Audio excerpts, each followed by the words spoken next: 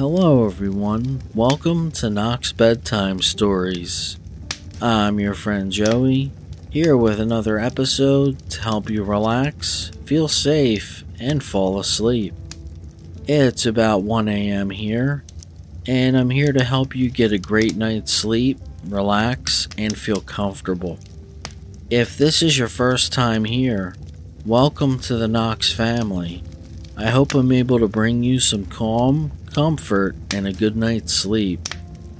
From here on out, nothing exists except you, me, this beautiful fireplace, and the bed, couch, or floor you're laying on.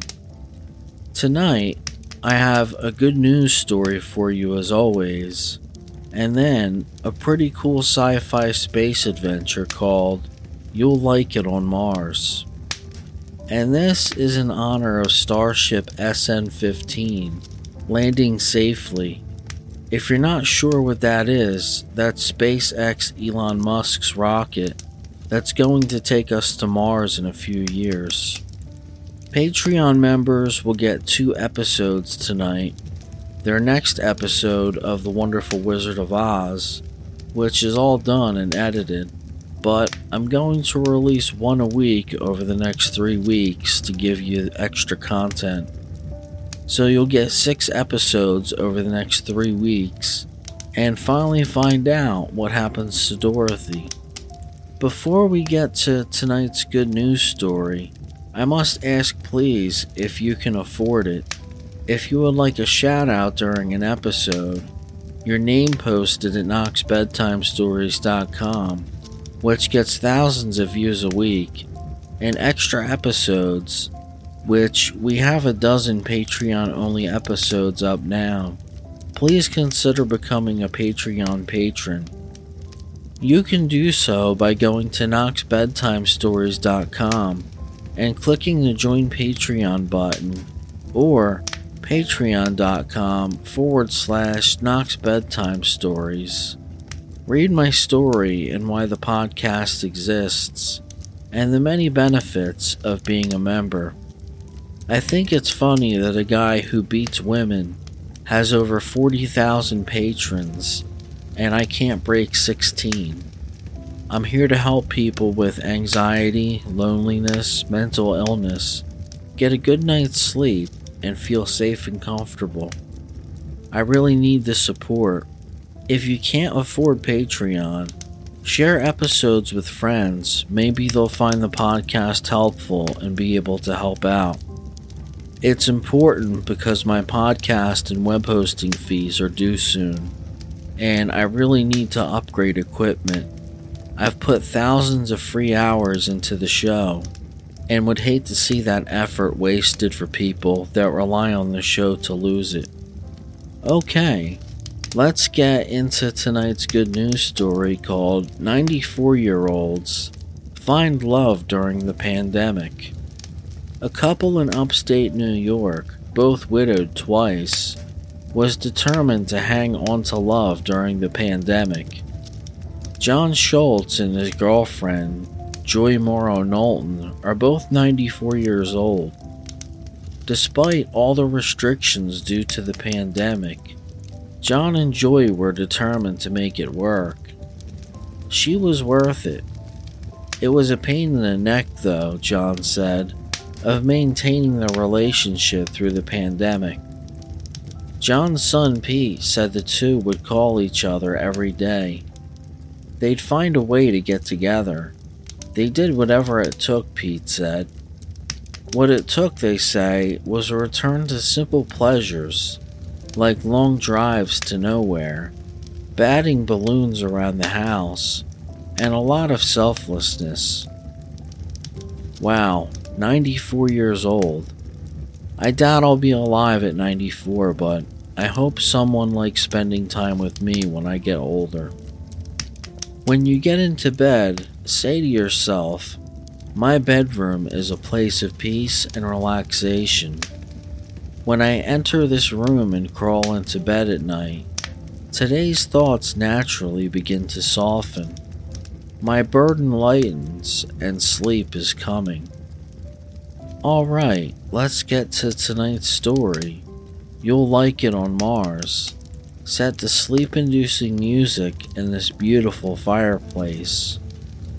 If you're not already laying down, please do so in whatever way is comfortable. And let's begin. I remember it all so clearly.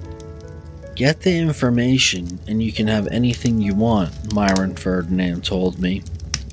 He stuffed his heavy pipe with $5 an ounce tobacco and blew a heavy cloud around his heavy face. Fail to get it and I'll wash you out of the whole industry. Myron meant what he said. I'll get it, I said with beautifully faked confidence. Ren Kettering will be glad to see you at his party tonight, Myron grinned.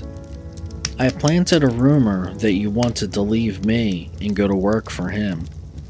Maneuver a private talk, get him on the subject of how he made that damned movie.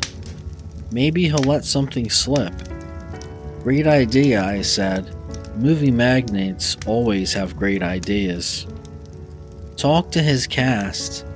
And slip off alone if you can and look his house over. I don't care what you do, but come back here with the information. And don't get big ideas on selling out to Kettering. He'd hire you to get you away from Stupendous, and then dustbin you because he couldn't trust you. You understand that, of course. Of course, I said. Movie magnates are always right. One thing more, Manny. I want you to see those steals again. I've seen those scenes of his about 7,000 times, Myron. So have I. So has the whole country. And between you and me, I don't think they're as hot as they're cracked up to be. I'd have done it different. But I want you to see them just before you go to Kettering's party, to have them fresh in your mind. Get it? Terrific idea, I bellowed. I didn't think of that. That's why I'm president of Stupendous, said Myron. Modest guy, Myron Ferdinand. Right, I said, sliding toward the door.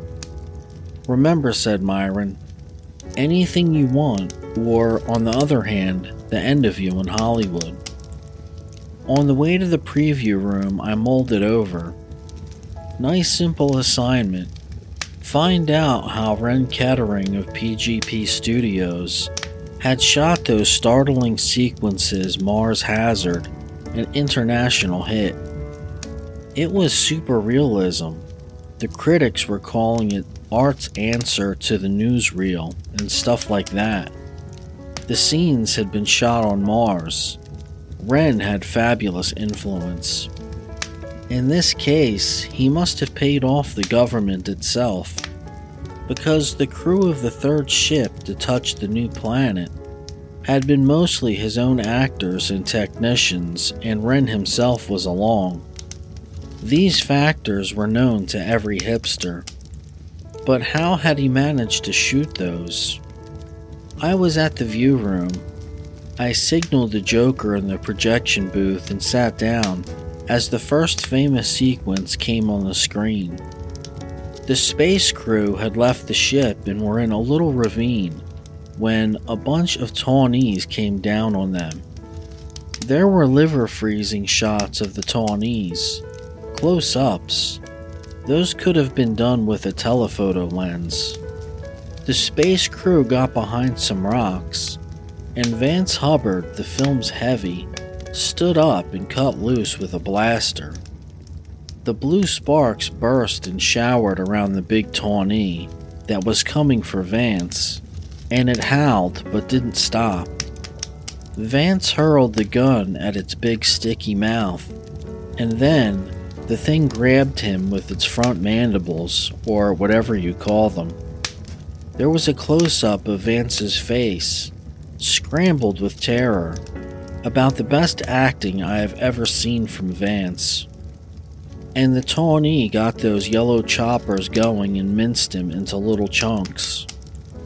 It was all close to the camera, and about the most real thing I ever saw outside of a newsreel. Superb realism.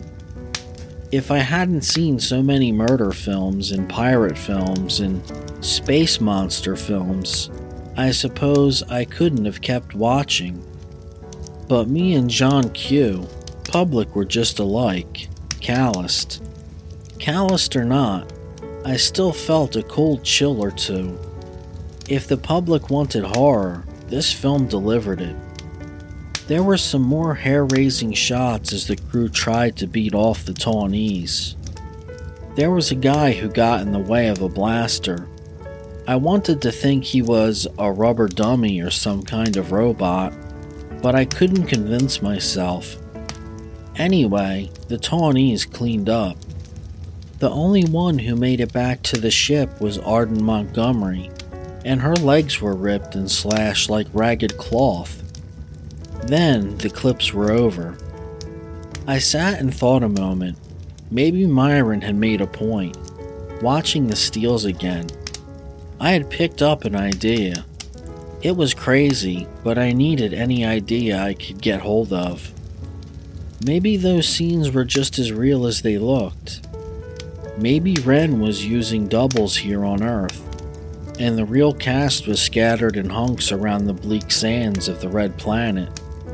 Wren was unscrupulous enough for something like that, but could he patch up convincing doubles? I was pretty sure doubles hadn't been used in the film, though. I knew Vance and Arden. It was them. I kept worrying at it all the way to Wren's house party. I came up with one more idea, one I liked. Arden Montgomery was the only one in the film that escaped. If those scenes were real, she'd have scars on her legs the rest of her life. They'd be too severe to disguise completely. Arden and I had once been what they call good friends, and tonight I would find a chance to give her legs a good thorough look over. Ron met me at the door in person. On the front of his phony grin, and in the back of his mind, was the possibility he might get me away from Myron. The grin didn't change the fact that Kettering has eyes like dry ice, and that the true lines of his face are about as jovial as a shock trooper's. "Greetings, Gabe," I chortled. I was about to shake his hand when I yelled and jumped back about 10 feet. Just behind Wren was a snarling Tawnee. Wren laughed. "Little watchdog I brought back. He's a runt, you'll notice. Only about 5 feet high. Weighs about 1,500 pounds. He keeps prowlers off the grounds at night, so many people are curious these days. But don't worry, he can't get at you." The runt was tied with steel cables about 2 inches thick. He was giving the cables a hard time. "Come on in," laughed Kettering. "Those cables would hold an elephant." "I don't see what that has to do with holding a Tawnee," I wheezed. "But if the rest of your guests got through, I guess I can make it." Kettering took my arm and sort of guided me down the hall. And when we passed the Tawnee, all those eyes, or whatever they are, all over its body, glared through the fur, and it leaped at me. The big choppers clacked a half-inch from my ear, and I felt a mandible graze my coat. Wren guffawed. "I measured his exact reach," he said chummily. "Sorry if he scared you. A good watchdog. So many people curious these days." That made the second time he'd said that. I gulped a drink before I began to talk to anybody. Practically all the important crowd was present. Dick Lutz, the critic, Sally Flowers, Johnny Lambeck of Lambeck and Bow, and what looked like the whole cast of Mars Hazard. I was in luck. Arden Montgomery was there with them. I noticed she didn't have a drink, so I brought her one. "Greetings, Gabe," I smirked charmingly, and she gave me a big hello. So far so good. She was glad to see me. "What's new, Manny?" Nothing, I said, except I'm in love with you. Wonderful, she said. I love having people in love with me. I slid my eyes up her legs, which were exhibited considerably, no signs of scars. How was Mars? I hear it's dry and full of itchy green sand, and the sky is pink and that'd turn your stomach, and the horrors, no bars. I kinda like the damn place, wouldn't mind staying there. A little voice in the back of my mind said, something's fishy. I heard it was lousy, I told Arden, not to start an argument. We liked it. Can't you keep your eyeballs off my legs? Matter of fact, I hardly could. From looking for scars, I had passed to just looking. I tried higher up and only got absorbed again. There were some things about Arden, if you overlooked her acting, that were spectacular. Who's the girl lately? She asked. Nobody important. Who's the boy? She shrugged, and her dress nearly slid off her shoulder. Nobody important. My drink's gone. Let's go get another. We wove around people and moved to Kettering's kitchen. It was nice to be with her again, and I could tell she thought so too. And I owed it to myself, my career, and to Myron to stay with her just a little bit longer. The fact that I couldn't see any scars didn't prove there weren't any. I would try to get a chance for a more thorough check. The sense of touch versus the sense of sight. You people did a wonderful job in Mars Hazard, I said. I suppose the party is kind of in your honor. Then I noticed something and ran my eyes over the crowd to check. It looks like Ren only invited the actors from the Mars part of the film. It isn't really a party for the whole cast. Some of us happen to be staying out here. That sounded almost as fishy as the I like Mars bit. Ren afraid somebody'll get some secrets? I smiled. Could be, she said with that hazardous shrug. You weren't going to ask me for any, were you? As a matter of fact, I wasn't, I said with disarming frankness. But I will now. Just how did he make those terrific shots? Arden just smiled. It wasn't an answer, but the smile was a nice one. How about those drinks? We decided to go outside with our drinks to look at the stars, and maybe she could show me the one she'd been to. But Mars wasn't out that night. At least we didn't see it. Maybe because we didn't look too hard. After a while, we went back into the living room, and I had learned something at least. There weren't any scars on her. I strolled us over to the group around Kettering. Little Dick Lutz, the critic, was peppering questions at him, and Kettering was loving it. I may never make another, he was saying. Would you ask Shakespeare to write 2 Hamlets? Then why so quiet about your technique? If you don't want to use it, let the rest of the boys in.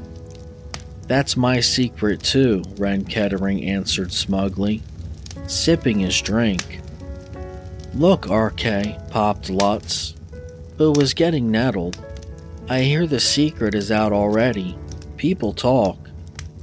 Kettering laughed. The secret isn't out. I know it isn't. Like to know how I know? Okay, so how do you know? That's my secret too. I thought that Lutz would choke to death. You used Martians, he said with conviction, disguised. Ren donned a look of pain. That theory is shabby as the robot rumor. Do you really believe Martians could be disguised that well?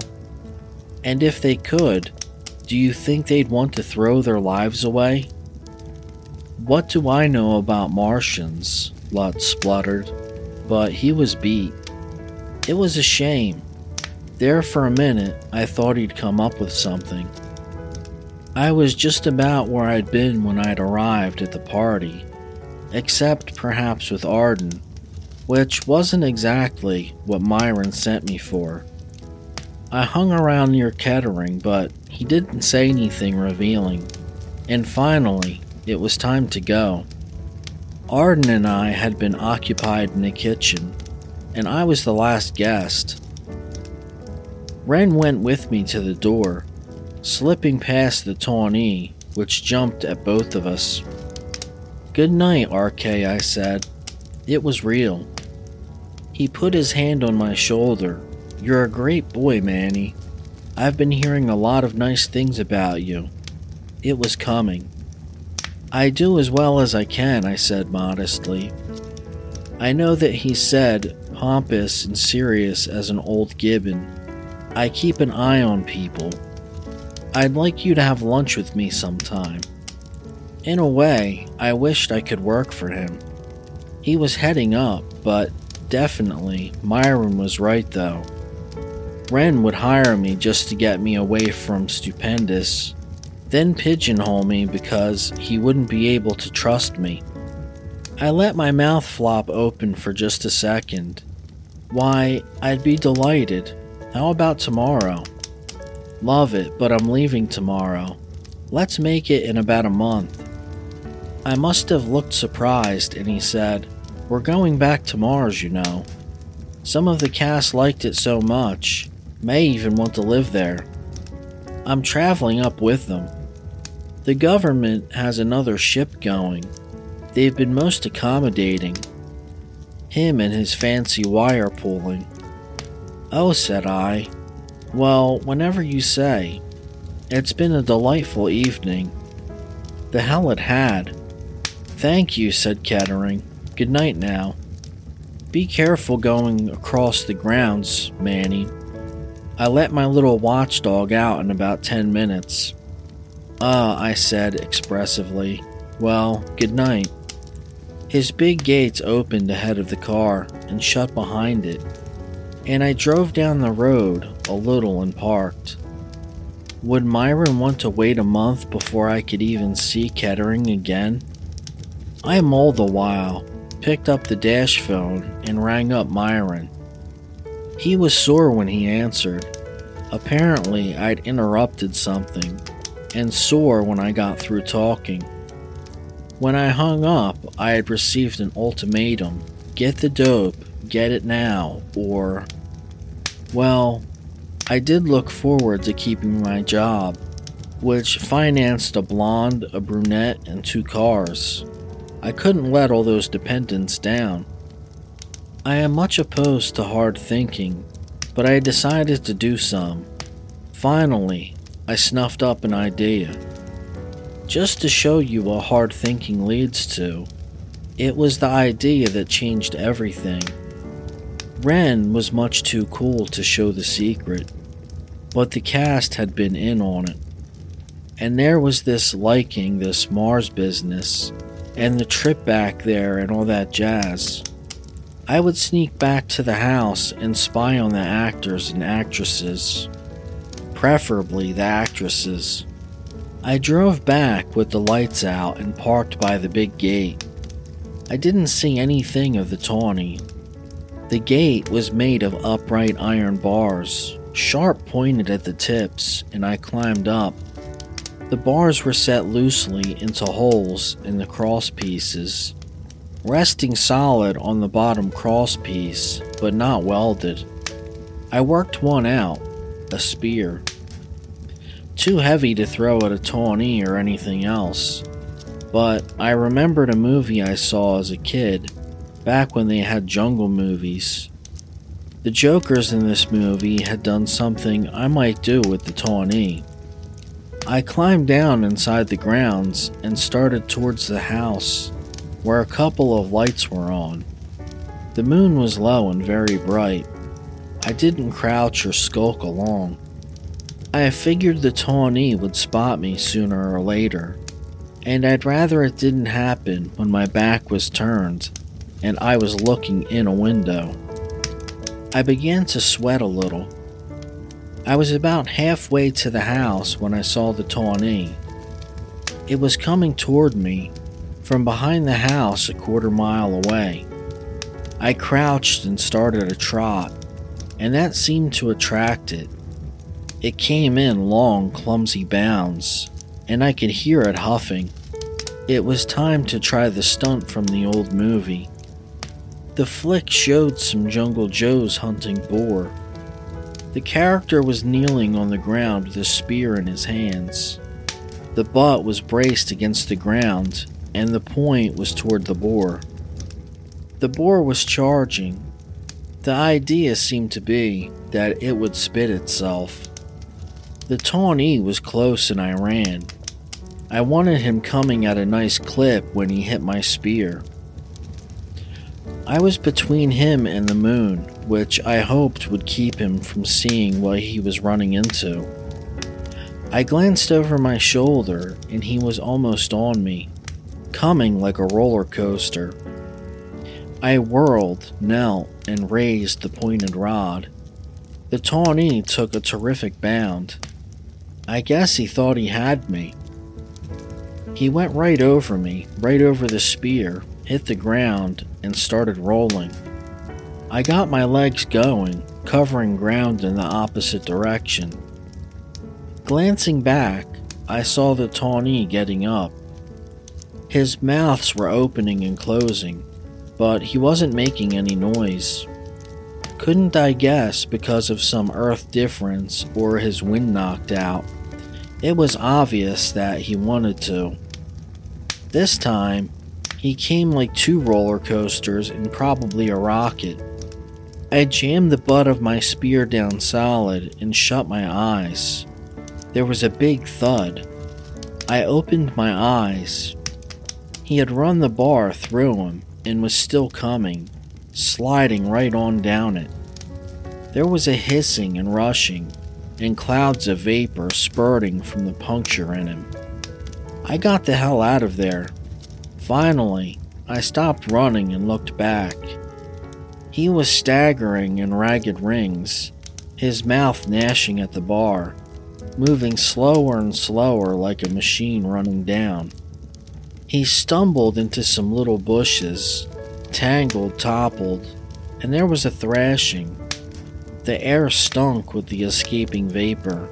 The thrashing quieted. I could go on to the house. I picked the nearest window and it was the right one.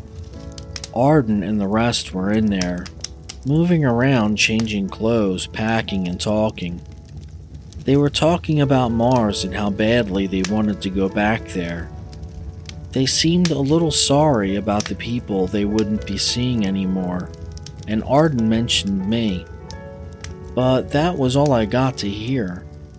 There was a rustle in the bushes, and I whirled to see the Tawny coming at me, with the iron bar still sticking through it, and the puncture sealed by something like scar tissue. The Tawny had its voice back and was howling like a 10-ton tea kettle. I heard some yells inside the house. Then the beast was on me, and I felt the chopper starting. I don't suppose many people these days are familiar with the sensation of being chopped up fine. It isn't pleasant, but it didn't last long. I passed out. Now, this is corny, but when I woke up, I figured I had arrived wherever it is you arrive when you get through dying. But when I saw Ren Kettering, I didn't think he'd arrive at the same place I would, at least not the same suburb. Unless, of course, he was running the place, so maybe I hadn't died at that. I saw I was in some kind of room in bed, and Ren was standing on the bed. I pinched myself. I was real. "Welcome to Mars," said Ren. I sat up. I was in a hut made of little stones, reeds, and holes. I glimpsed bits of green sand desert, pink sky, and yellow clouds. "The Tawny tore you up," said Ren, which was no news to me. "Luckily, we got you in here in time," Ren continued. "You'll be wanting to stay, of course." I remembered all I knew about the Mars scene. I leaped from bed, putting it between me and Ren. Like hell I will. Oh, you'll stay, just like the others. It was coming a little fast. Slow down, I said. It was coming a little fast. Slow down, I said. I got torn up, and here I am, sound in wind and limb. That's what happened to the others. That's the secret of how you shot those realistic scenes. Check, said Ren, but I won't bore you with the whole long story. I love to hear you talk, I said, drooling at the thought of what Myron Ferdinand would do for me when I told him the story. Well, said Ren, it's really because of the Martians. As you know, they aren't awfully advanced, or maybe they've retrogressed, but they do have some wonderful things in medicine. Their medicine, or whatever it is, works on body cells. You've heard about the lizards that grow a new tail when the old one is cut off? Or a lobster growing a new claw? Well, all living body cells, including human, have some of what they call regenerative power. With most animals, it's faint. About all it does is produce scar tissue or replace a few cells, like a bit of skin, for example. But the Martians can hype up this process so you can grow practically a whole new body. Arm, leg, liver, or lights, rip them off and you can grow them back. But there's one catch in it. Yeah, I said. Yeah, he said, just like Hollywood. In this case, the catch is this. When you grow back, you're a Martian. You're still you, but different. It began to show up in our cast in about 10 days. Maybe the new cells are part Martian, or picked up something from the medicine or treatment or whatever it is. Anyway, you want to live on Mars. Pretty soon you have to live on Mars. You don't like it anyplace else anyway, but you like it here. I lay back and then shut my eyes.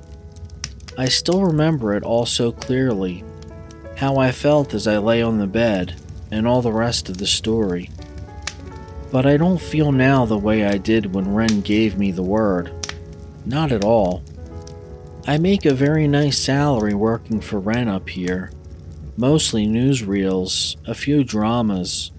Although, even with the medicine, nobody will volunteer to make a show where the Tawnees tear them up. And there are some very nice things about being a Martian. Arden is even more interesting now that we both have 3 more senses. And Mars is wonderful. No lousy bars, and that dead, dry, marvelously itchy green sand. Thank you all for listening. If you enjoy the podcast, please subscribe and leave a 5-star rating on Apple Podcasts. If you found the show helpful and want to make sure it's around for others to enjoy, please go to knoxbedtimestories.com and click on the Patreon button. There are various rewards, and it ensures that the show will be here every Monday for a long time to come for those that need it. I wish you all a good night's sleep and a happy, peaceful life.